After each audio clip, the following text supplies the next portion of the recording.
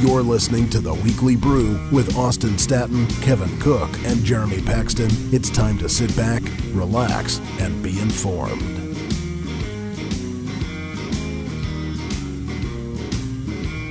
Welcome to episode 83 of the Weekly Brew podcast. My name is Austin Staton, and I'm joined this week by Jeremy Paxton, back from a ski trip in Colorado, trying to escape the warm Texas temperatures. And Jeremy, I heard that you crashed into a tree. Is that accurate? No, I was about 10 feet from making out with a tree, which would have been very unfortunate. Did not want to pull a Sonny Bono. Ooh, too soon? Nah. 98 or something that happened? No, I was... You forget at altitude that alcohol affects you disproportionately more than it does at sea level. True. And so I was, 2 or 3 beers deep and decided to go up a blue-black, which was ill-advised, had some moguls and some like a 70-degree incline. So I just decided the last half of the mountain, I was just going to truck it down. And so did that.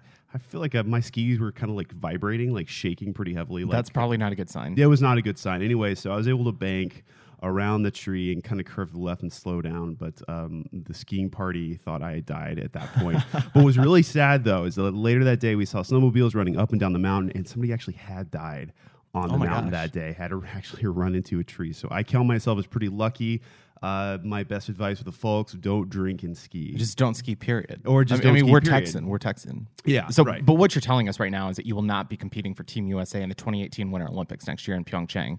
Unlikely at this point. But I've got to talk to my coach. Okay. All right. Well, if you do go, we are cheering for you. But you might notice that Kevin Cook is not here this week, and we actually haven't heard from Kevin since Thursday, so we have no idea where he is at this moment. Any guesses on where he could be? I just spoke with the Interpol guy here about an hour ago. They've got no idea either. So if you have seen Kevin Cook, please tweet at us. That would be helpful so we can find him. Yeah, let us know on Weekly Brewcast on Facebook, Twitter, and Instagram. If you know where Kevin Cook is, send us a note. We honestly have no idea where he is right now. And of course, we mentioned that Hunter Atkins is gearing up for spring training in Florida. The Astros open up 1-1 in early games, and they're kind of easing their regular starters into the rotation. And of course, we'll have Hunter on next week to discuss a little bit more about spring training and what we can expect from the Astros. It's also worth noting that this past week, Baseball America ranked the Astros farm system as number 3 overall in Major League Baseball. So if you're an Astros fan,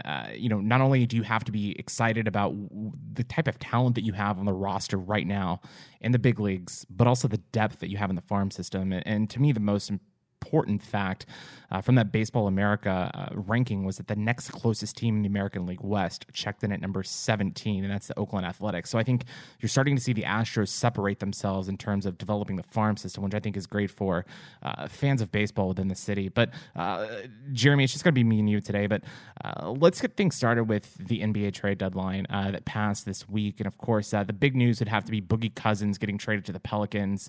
So arguably you've got one of the most formidable front lines in not NCAA basketball, in the association, as you've got Boogie Cousins and Anthony Davis manning the front line against the Pelicans. And of course, it didn't really work out for him in the first game back from the All-Star break, as they did lose to the Houston Rockets. But kind of the implications of the trade deadline here in Houston would have to be what the Rockets did.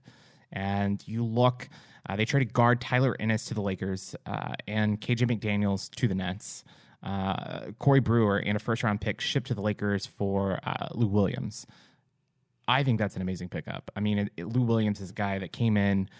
He was arguably in contention for 6th man of the year with Eric Gordon. I mean, he's having a career year. 12 NBA seasons, he's averaging about 13 points a game. This year, that figure is closer to 17. So he was doing well on a bad team. He's a good three-point shooter, which plays into what the Rockets want.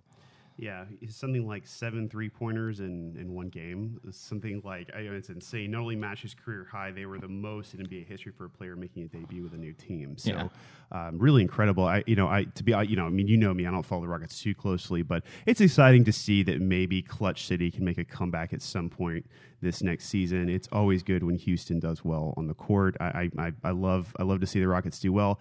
Astros and of course the Texans is another story. Yeah, that's just a dumpster fire right now. As long as Brock Osweiler Osweiler's a quarterback, but Lou Williams right now, in just 2 games, really quickly for the Rockets, he's averaging a team-high 22 points and 25.5 minutes per game, and he's had 27 points and 25 minutes of play in his Rockets debut, as you had just mentioned too, in New Orleans with a career high tying 7 3-pointers. But he's a guy that really helps spread the floor, and of course the Rockets love to throw the ball up, and I definitely think that now it's safe to say that the Rockets will have the 6th man of the year, whether it's Lou Williams or Eric Gordon. Speaking of basketball, we need to talk about Magic Johnson and the Lakers. Yeah. It's kind of funny. Like, I'm looking at the story here and I'm looking at some of his tweets. I mean, somebody must have not checked his Twitter account before putting him in charge. Yeah. It's a little concerning. What are your thoughts on that? So Magic Johnson, of course, moved to the front office with the Lakers, and he's a very successful businessman. I mean, he's made quite the name for himself since retiring from the Lakers back in the 90s. And, of course, he was one of the greatest, point guards of all time. Right. I don't think his business acumen is what's in dispute. Right. It's more his evaluation. That's where I have an talent. issue, is when you look at what he's done outside of basketball, like his business, he's been a success. There's no debating that. But when you look at what he's done within the arena, outside of his playing days, he hasn't been successful. I mean, you look at his stint as a head coach, failed. Look at his multiple stints as a broadcaster or a voice on, ESPN. He's failed. What was Jeannie Buss thinking, making him the guy in charge for the Lakers? And I mean, we look at this Lou Williams deal, for example. The Rockets got away with one, shipping off Corey Brewer, who is not a good man off the bench for the Rockets, and they get Lou Williams, who is instantly an impact player. I mean, I don't get the move. I think part of the Lakers' philosophy was, if we bring in Magic Johnson to work on our front office, then maybe we can use his clout, his credibility, his Hall of Fame credentials as a way to poach potential free agents. Someone like a Kevin Durant who is going to be coming up for free agents. Somebody, like a LeBron James. I just don't know that works out in reality. Yeah, and it's funny. I look at some of these tweets, and it kind of just reflects the mind of a guy that maybe thinks that he knows what he's doing. I'm not saying I can necessarily do better, but some of them are just sort of funny because they're so painfully obvious. I mean, here's one: the only way San Antonio or Miami don't win the championship is if neither team makes the finals. Well, that's like a John Madden quote, right? I'm reminded of Brett Favre's a guy who can see a lot better when he has his contacts in. Thank you. Well, if they score more points, I think that they might eke out the win here. It's like that kind of stuff. Yeah, and one of the other interesting moves that we haven't discussed yet is Rob Pelinka, who is a super agent in basketball. He was a former agent for Kobe Bryant. He also represents, of local interest, James Harden, formerly represented James Harden, also Eric Gordon.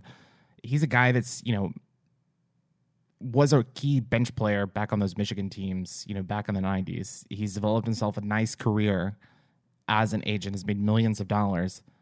But how do you go from that to becoming a general manager of an NBA franchise? I mean, is that too big of a leap?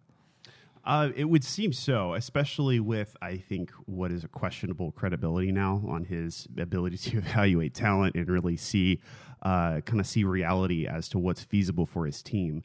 I look at somebody who, a lot of, I think, ex-NBA players, and really this happens in a lot of sports, but it's sort of like their career on the court can sort of give them more of a mystique than they deserve when it comes to other areas of their life. And so who are some guys that you think of that might have been put into position, whether it's in sports or politics, that had that mystique where they've kind of been placed into a role that they might not be qualified for? Jesse Ventura, governor of Minnesota. Fair. That's fair. I mean, we're going to set aside the wrestling is a sport debate for a moment and just say that guy is a nutcase, should never been in office. But needless to say, I can think of some other politicians like that. Yeah, Arnold Schwarzenegger. I mean, even though Donald he wasn't Trump. he was a weightlifter, right? But his claim to fame was fake. Well, right, he was an actor. But Schwarzenegger wasn't the worst governor of California if you're going to look at because California's had some doozies. But a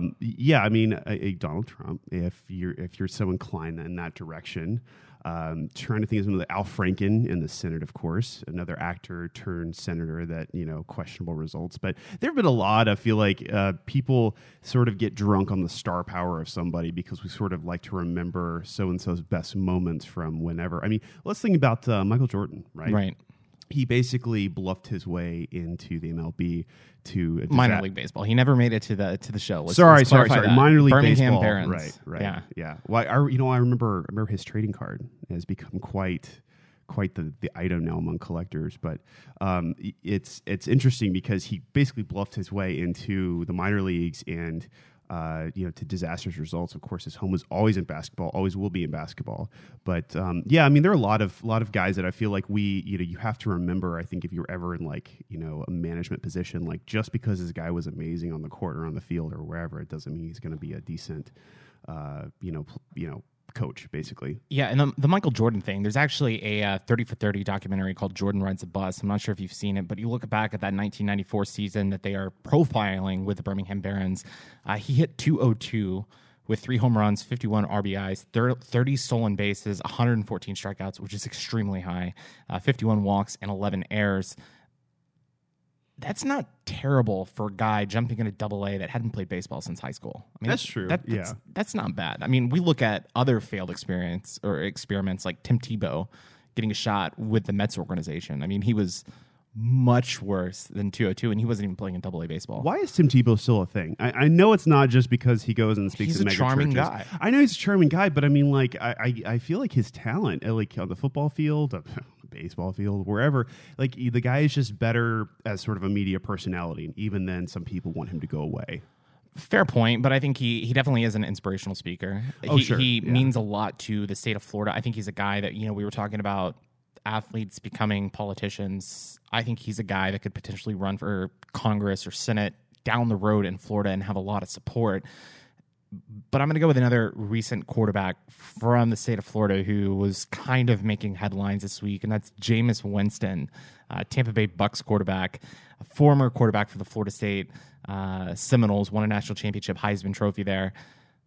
When I think of role models, people that I want to go speak at a school to young children, I don't immediately think of Jameis Winston. Tim Tebow, great role model. I would want him to come speak. Jameis Winston, a guy who probably got away with rape at Florida State, had to settle, criminal case.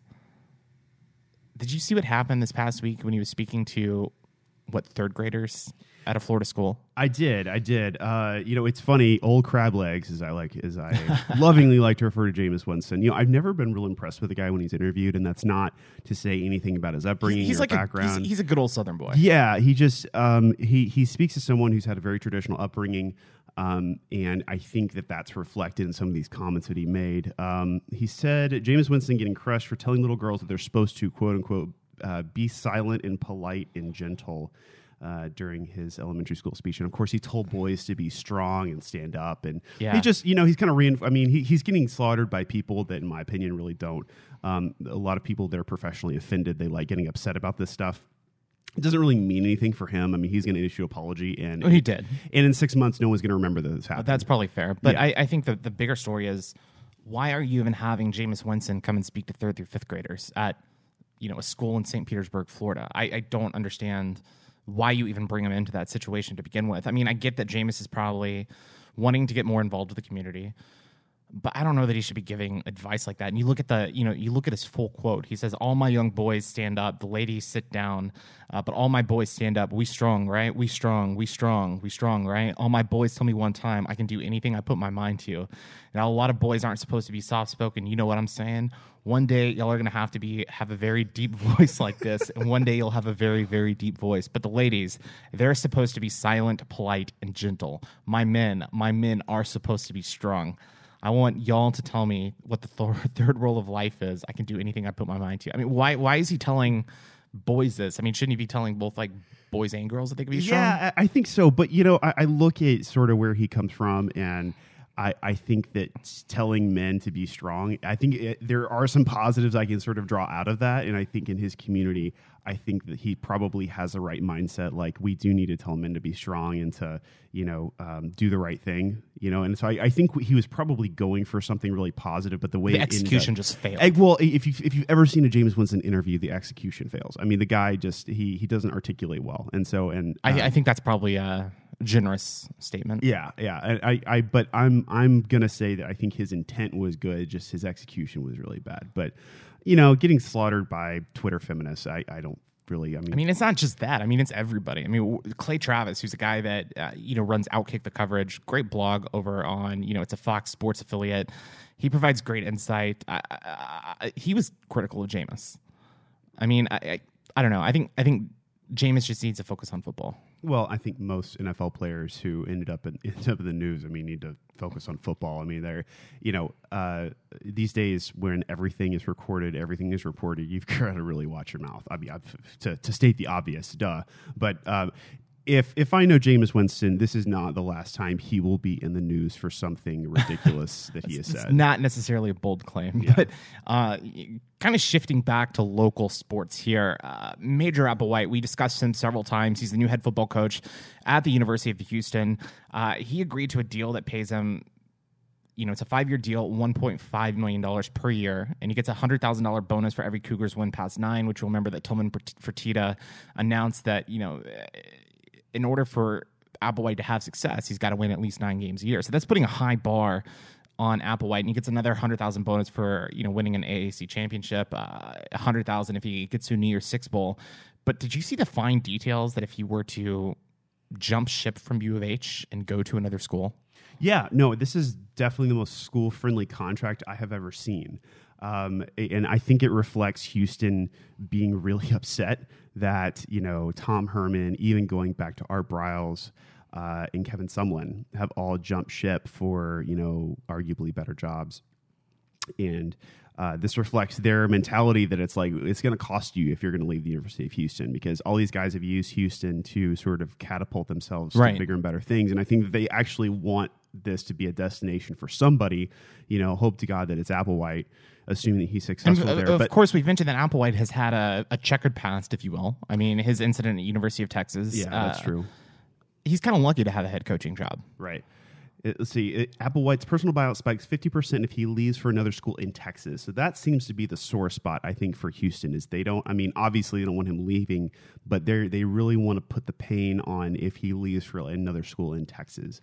So I think it's really interesting. But yeah, you're right. Applewhite sort of is in a place where, if you look at other kind of like, gosh, take Art Briles, for instance, he'll never have a head coaching job again. But he shouldn't. I won't be surprised if he gets one, because I think in college football, winning is more important than anything. And whether you agree with that sentiment or not, I think some school is going to want to win big enough. They're going to take a chance on him. I don't think it's going to be a Power 5 school. I was going to say it's going to be like a D3 school. It could be like an Arkansas State. Look at Bobby Petrino. Look at Bobby Petrino after he was let go from Arkansas after, I guess, having an affair with one of the, a student trainer or something like that, and then getting in a car accident with her, or motorcycle accident actually. He bounced back. It's not going to be a glamorous Power 5 job, but I think that someone like Briles, whether he deserves it or not, will land at one of those schools. Yeah. Gosh, you look at other public figures that have bounced back after horrible things. Ted Kennedy comes to mind. But anyways, all to say, who knows what's going to happen. I honestly think after those text messages were released, I don't think Art Briles is going to be coaching anywhere big. But how does Ian McCaw have a job? Well, no, hold on. To my point, he's not going to be coaching anywhere big. But if you're familiar with the history of Baylor scandals, you know that Baylor's head basketball coach from the Patrick Dennehy scandal, Dave Bliss, does have a job. He's coaching high school, I believe, if I'm not mistaken. Yeah, I think it's some preparatory school. I couldn't tell you. I know he's bounced around. I know he's still in the sport. That's the point. Yeah. Whether Art Briles is coaching Pee Wee football or college ball, I think I'm sort of with you. I don't think he should be coaching, and he is old. He's getting up there in age. So if he is going to start coaching again, it's got to be soon. But all to say, coming back to Major Applewhite, I think Houston's got to really keep their coaches around, and I think this contract is maybe sort of a trend in schools like Houston that are sort of in what you call a mid-major conference to try to keep their guys around longer than 3 or 4 years. Yeah, it's definitely tough if you don't have that Power 5 money. But we just kind of touched on Ian McCall and Art Briles. Did you hear the comments that Kim Mulkey made after Baylor women's basketball won their 7th straight Big 12 championship yesterday? I did, and I was a little, punching people in the face. Yeah, let me go ahead and read, the full quote real quick. She said she was obviously had the microphone after Baylor won their 7th straight Big 12 women's basketball championship, and she was congratulating the seniors, and she was also going on a point. She said that if somebody's around you and they ever say, "I will never send my daughter to Baylor," you knock them right in the face. Because these kids are on the campus. I work here. My daughter went to school here, and it's the best damn school in America. Was she a little bit out of line by saying that? I mean, okay. Again, it's his word selection failing her. But I think the sentiment is nice because it shows a lot of pride at Baylor. And I completely agree with the sentiment. I mean, I do think that a lot of things that have been said about Baylor are unfair, even despite everything that's come out. That being said, telling people to punch people in the face because they don't like Baylor or because they don't want to send their daughters there, I think that's over the line. Duh. But I like her. I like her spirit, and I like the fact that she's standing up for Baylor. But Kim Mulkey is a notoriously coarse individual. Right. She was also a big supporter of Briles. There were rumors that she was going to walk if he was fired back during the whole scandal. Of course, she didn't. But let Kim Mulkey be Kim Mulkey. I think she's probably going to have to apologize for that. But at the same time, I don't think she's going to apologize. I think she's maybe that not. Type of person. Maybe on second thought, maybe she won't. But I think she should. Yeah, she's always been kind of brash with the media. Yeah, in the Waco area. But she picked up her 500th win coaching yesterday, which is just a remarkable number. She was also named a finalist for the Naismith Hall of Fame, Basketball Hall of Fame. So she could potentially be inducted this year, which I think is pretty impressive. But she's a great coach. I think sometimes her comments come from the heart. I think they were well intended. I think that she probably could have said it in a better way. Yeah. I think when she explained it a little bit further in the post-game press conference, she was a little more eloquent. Sure. After she probably had time to think and process everything. But let's move on to a different subject real quick. We've spoken about Donald Trump multiple times on this podcast, and most of it probably has not been positive. I mean, I don't know that he's given us a lot of positive things to talk about, but this past week, we're not going to discuss the complications that Sean Spicer locking certain media outlets out of the press room. Let's bring it to a sports angle. Of course, we know that all presidents like to enjoy golf. We remember George W. Bush speaking on terrorism, and then he famously said, "Now watch my drive." And I don't think he ever played golf after that, but I think that's one of the most hilarious presidential comments that I've ever seen. President Barack Obama loved playing golf. Oh, avid golfer. Of golf. Donald Trump owns several golf courses, also a huge golf fan. And this past Sunday, when he was at his resort in Mar-a-Lago, he played a round of golf with Rory Mcllroy, one of the best golfers in the world today. And there was some blowback, not on Trump, but on Rory Mcllroy. But on Rory, because this is the most radioactive president in history, I think probably next to Barack Obama and George W. Bush, but by a long shot. And I think it's funny that Rory is having to defend himself from playing golf with the president. Now, I believe that there was a little bit of mishandling about how the White House discussed them playing golf together. But at the same time, it's why does, it's like the people who had to play for Trump's inauguration, the guy is the president for the next, 4 years, whether you like it or not. I mean, he is the president. Maybe 4 years. We'll see. Yeah. I'm assuming that doesn't prematurely come to an end. But no, I mean, the guy's the president. You shouldn't have to explain yourself for playing golf with a president. I mean, the guy, some people on some of his opponents act like he's a war criminal, and the guy has barely done anything. I mean, he's just trying to get his cabinet positions filled, and he's already been being derided as, something just one hair short of Hitler. So yeah, I guess the issue that I have is everyone berating Rory McIlroy for playing golf with Donald Trump. I mean, you should not be embarrassed by playing golf with the president of the United States. I don't care whether you like him or not. It's still a great opportunity to even have 4 hours with arguably one of the most powerful men in the world. I mean, that's a really cool thing. I mean, if Barack Obama Donald Trump, George W. Bush asked me to play a round of golf, which, they never would because I'm terrible at golf, I would be honored. And I think Rory McIlroy, who's, rehabbing right now, was honored to be able to play golf with, the president of the United States. I mean, that's a cool honor in itself, just to even be invited. Well, and I think this speaks to also one thing that I think people who are deriding Rory McIlroy don't understand is this kind of stuff helps Trump, and it's also going to help Rory. Like, people who like Trump, who've never even heard of Rory McIlroy, are all of a sudden going to be fans of his. I mean, just for the fact that he was bold enough to play with the president. So I think a lot of this stuff creates an opposite backlash that, kind of almost it washes away whatever was intended originally. So I think it's a stupid tactic to go after him for this. Yeah, the issue that I have is that Rory actually had to issue a statement. And if you read a statement that he issued on February 24th, he said, "Last week I was invited to play golf with the President of the United States. Whether you respect the person who holds that position or not, you respect the office that he holds. This wasn't an endorsement nor a political statement of any kind. It was quite simply a round of golf. Golf was our common ground, nothing else." Yeah. I think that's a fair statement, but you look at the tweets that follow that, and just it's all these people pure cancer, ripping McIlroy, yeah, and I just don't get it. I mean, thank you, internet. Yeah, I don't know. It's frustrating to me. So Rory McIlroy, you keep doing you keep being one of the best golfers in the world, and I'm going to invite you to play golf. Rory McIlroy, I know you probably listen to the podcast. If you want to come play golf anytime, let me know. You probably won't have to issue an apology. I might have to issue an apology for how terrible I play, which is likely.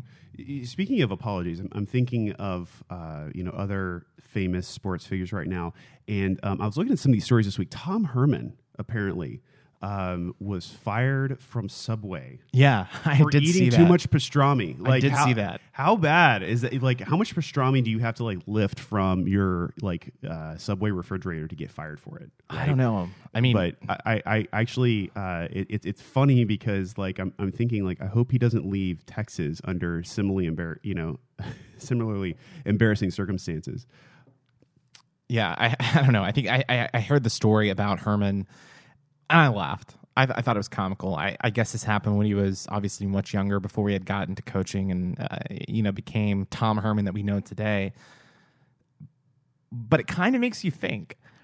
And the reason why I say this, he was not truthful to the student athletes at the University of Houston about this whole coaching process. And I think we saw that translate on the field a few times. I think that there was a lot of uncertainty around him, whether or not he would leave for Texas or LSU.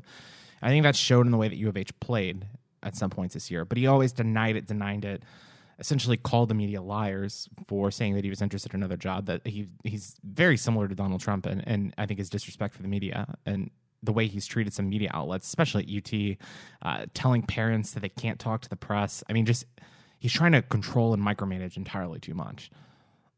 But he has a history of doing this, obviously. I mean, bending the rules. I mean, something as simple as Subway. Stealing pastrami. I don't know. I like how we're. I mean, arguably, this is what a job he probably had when he was in college or a teenager. We're equating that with his coaching style. No, I think it's funny because I was talking to some UT alums this past week at this wedding, and some guys that seemed like they were fairly involved UT fans. I don't know if they had any standing, but they were a little unimpressed with Herman's performance so far.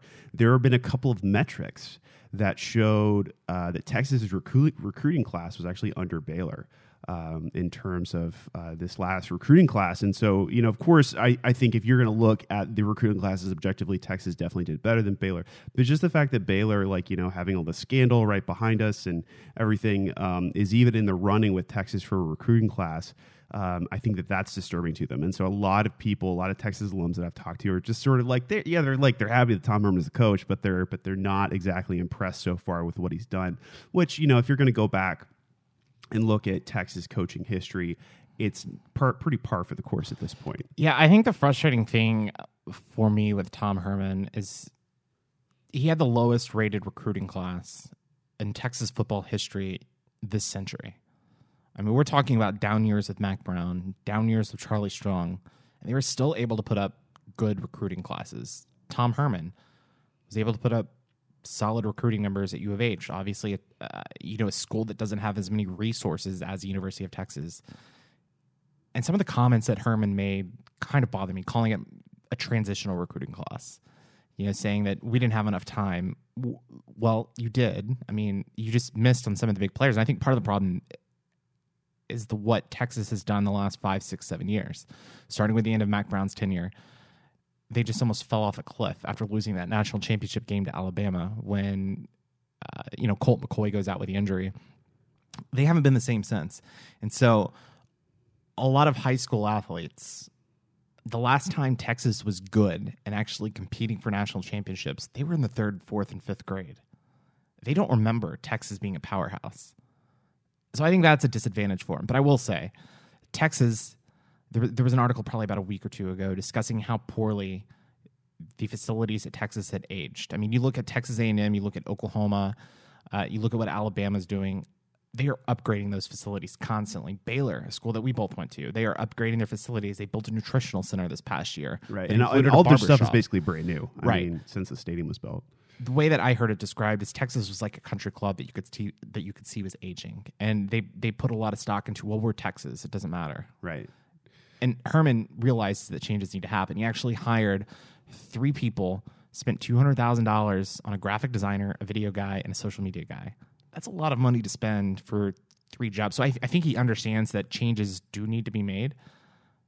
I'm just not sure that he is the right guy for that job, especially when the media scrutiny comes in on him. Because you'll remember, he blew up the media here in Houston for suggesting that Kyle Allen was going to transfer from Texas A&M to U of H, blew up on the media, restricted access. That's not going to fly in Austin. Right. Of course, don't let any of this discussion distract you from the fact that Texas lost to Kansas this past year in football. Do not let that do distract you. Do not. If there is one thing, 2 things that you take away from this podcast, it's 1, let us know where Kevin Cook is because we have no idea where he is, and 2, don't forget that Texas lost to Kansas in football. Texas lost to Kansas, please. But here's crazy. We're talking about recruiting.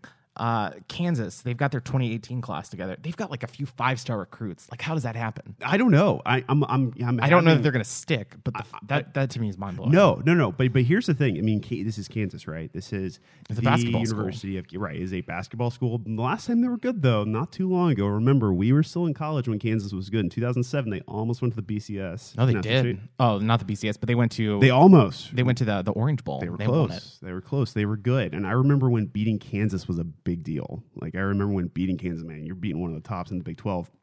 Of course, those days are long behind them. They're not even riding the coattails of their former glory right now. So. Yeah, but we talk about their basketball program. Just won their 13th Big 12 championship. Right. Bill Self, amazing coach. But there's a lot of issues going on right now with Kansas basketball. You've got players, getting misdemeanor charges. Speaking of like misdemeanor charges, you saw what happened to Baker Mayfield, right? This past weekend. I heard public about intoxication, resisting arrest. Yes, I was a little. I wasn't happy about it because you never want to be happy when you see someone go through something like that. But I was like, okay. But one thing that we discussed a few weeks ago was Tom Brady's jersey being sold, and I think that's a natural segue from crime and sports to what's happening here in Houston. Tom Brady's football jersey, game-worn football jersey after the Super Bowl, was misplaced or stolen. And Houston police have actually valued that as at $500,000 and actually listed that as a first-degree felony. If you have that jersey, maybe Kevin has a jersey. Maybe that's why he's vanished. Maybe, but what do you do with it? Austin, what is the deal with this grass-stained Brady jersey you've got on your wall? It's erroneous. It's a reproduction. Right? It's not the same. Oh, it's not the same. Okay, no. Cool. Well, in case you're wondering where Austin lives, you can find out. It's funny because this thing has not surfaced yet. And I think it's interesting because usually stuff like this, the culprit, I imagine it's just some guy that was in there. Like, do you think it was planned or do you think it was an an act of impulsivity? I mean, who knows? But I mean, I'm kind of surprised this thing hasn't like popped up yet. Yeah, I mean, if you have the jersey, what do you do with it? Right. Do you sell it on the black market? Right. Well, obviously that's your only, and you can't really sell it for $500,000 because it's stolen, right? I mean, you can't. I mean, we see stolen art being sold for millions of dollars. Is there some collectible or some fan out there with like a massive disposable income? Is he going to cough up $500K? Well, that's the thing though, is even if you have it, right? So let's say you buy it from the guy who stole it, or you buy it from a dealer who the guy who stole it sold it to. You can't display it, No. Because it's stolen, right? So why would you pay a lot of money for that if you can't display it? I mean, what is it going to sit in your drawer forever while you like lovingly look at it at night? I mean, like that's weird. I just don't know. So what's probably going to happen is this thing's going to pop up. And adding to the lore of this item, it will probably go to auction and go for more than it should go for because of the fact that it was stolen and then found again. I don't know. It's just my idea. Yeah. I don't know anything about memorabilia or auctioning or how any of that works.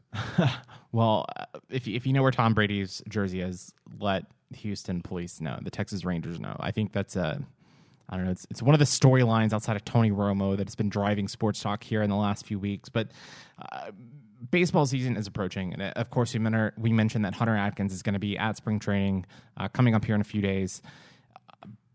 But there was a rule that was passed this week. The MLB Players Union actually agreed to pitchless intentional walks. So instead of having to the catcher when Carlos Correa is up to bat, standing up and holding out his right arm and throwing 4 pitches, now all you have to do is just indicate that you want to walk the person, that person goes. And a part of the spirit of this was to speed up the game of baseball. Which, if you've seen me at baseball games, I pay attention for all of 15 minutes, and then I'm either passed out or getting another beer. Yes, exactly. So, right. I actually am okay with this. I understand that, like a lot of baseball fans, if you're a purist, you're pretty upset about this, but I actually don't mind.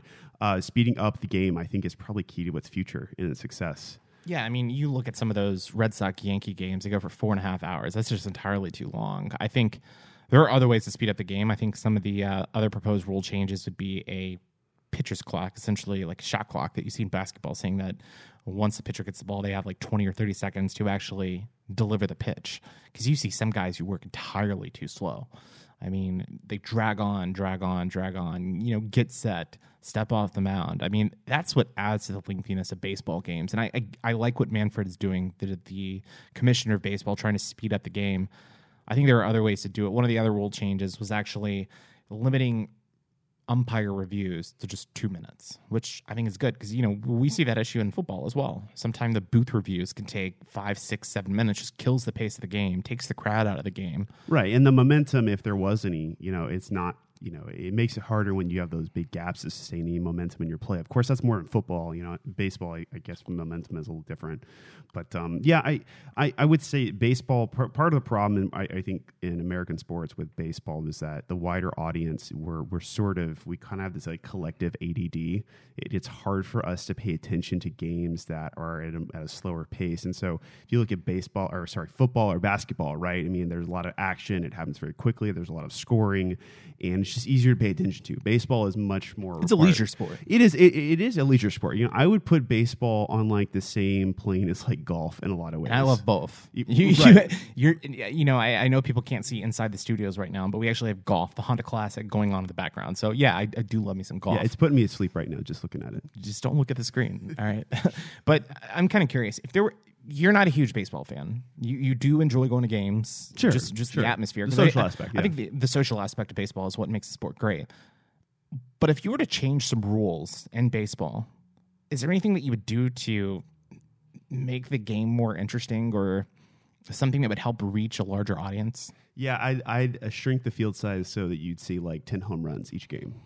That would be fun, right? I mean, I'm just thinking like off the top of my head, like let's shrink the field size. I mean, obviously it cuts both ways, right? So the Astros be hitting 10 home runs and potentially like the. See, you're putting a real value on pitching, right? Yeah, basically. Right. So interesting. Yeah, but you shrink the field size, you have more home runs, it's more exciting. Although then again, the home run becomes more mundane, right? Even though in some games there are a lot of them. Yeah, especially at parks like Minute Maid Park, where you see the short porch out in left and right field.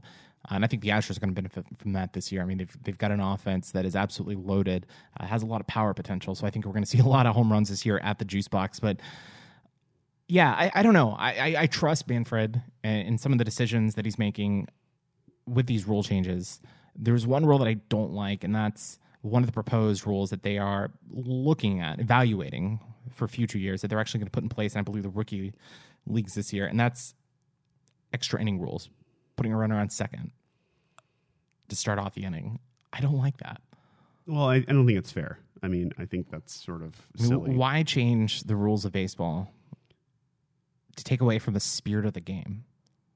Right. Yeah. And just to speed it up an extra 20 minutes. Right. I think that's silly. I think there's a lot of other things you could do to speed it up, and that's just not one of them. So I think any runners on any basis need to be earned, and just putting a runner on second is silly. But that's just my opinion. Again, and this is coming from a total pleb, non-expert in the sport of baseball. Yeah, and Jeremy, I'm definitely looking forward to baseball season. It starts in just over a month, but here in Texas, we like a lot of things. We like football. We like barbecue. We love high school sports. We love politics. Sometimes all together. Yeah. But if you look at Texas Monthly's new editor-in-chief, Tim Taliaferro, I'm probably pronouncing that incorrectly. Did you see a statement that he made this week telling fans of Texas Monthly that Texans don't care about politics? Yeah, it's really funny because this guy is left leaning. I'm guessing. I mean, I don't know. I don't know that has anything to do with it. No. Okay, so let me back up here for a second. Texas Monthly is planning to pull back on its long form political coverage that they've been known for. They've gotten so many different awards, accolades, for so many years. I mean, this is a publication that has great photography, great interviews, great stories, great reporting. And now they're changing it because a 33, 34-year-old millennial says that Texans don't care about politics? No. Okay. So if you're a Republican in Texas, if you're a conservative in Texas, you know that Texas Monthly is left-leaning. I mean, you already know what they're going to say. There's nothing fun and there's nothing interesting about what they have to say. They don't ever, in my opinion, offer alternative viewpoints, at least on a consistent basis, that makes their publication worth picking up. I mean, occasionally I'll pick one up because they have a story about sports or they're going to rag on Baylor for something. But, they're really just a very predictable publication. So I think his comment comes from his cynicism about the fact that Texas is a very red state. In fact, it's a very deep red state at the moment. And, when you look at across the state, in terms of politics, it's just not looking up for guys who write for Texas Monthly. So I'm sorry, buddy. It's because it's sort of like a sore loser comment. Texans don't care about politics. No. Texans just don't care about his politics. And I think that's probably the take home from that guy. So they're definitely going to make the move to more of a lifestyle branded magazine. So this is going to include travel highlights, food reviews, and things like that. Would you still pick up a copy of Texas Monthly, or would you just not consider it now? I mean, I've never considered it before. I definitely will not now. But again, if you're into politics in Texas, you've always got Texas Tribune and some of these, which is a great publication. I recommend people go check it out, donate to help the Trib, that website. Yeah. Well, anyways, but Texas Monthly, they have their place. I think I'd like to see them maybe keep writing about politics, but maybe offer more balanced perspective, perhaps. That's also a fair point. Yeah. But, only time will tell. But, Jeremy, it's been a lot of fun going back and forth with you this week. I'm still wondering where Kevin is. Kevin is with Tom Brady's jersey at the if we find them together, wouldn't that be an amazing thing for the show? He could retire. We could all retire, perhaps. Maybe. I don't know. $500K split up 3 ways. I'm thinking it's going to be worth much more than that. And, let's think about. All right, so let's talk about this off air. Yeah, if you know where Kevin Cook is, or if you know where Tom Brady's jersey is, let us know. Let us know, please. Yeah, absolutely. But also, if you want to find out, more about our work, you can also check out Weekly Brewcast. Just search that on Facebook, Twitter, Instagram, and YouTube. You can also subscribe to our website. That's weeklybrewcast.com. We post new content there each week and post each episode there every Monday morning. So we hope that you like the work that we put together this week. Hopefully you enjoy the topics that we've covered this week. And again, if you've seen Kevin Cook, let us know where he is. We just have no clue where he is right now. I don't know. It's kind of baffling to me. But Jeremy, it's been great going back and forth this week. On behalf of Jeremy Paxton, my name is Austin Staton, and we'll see you next week.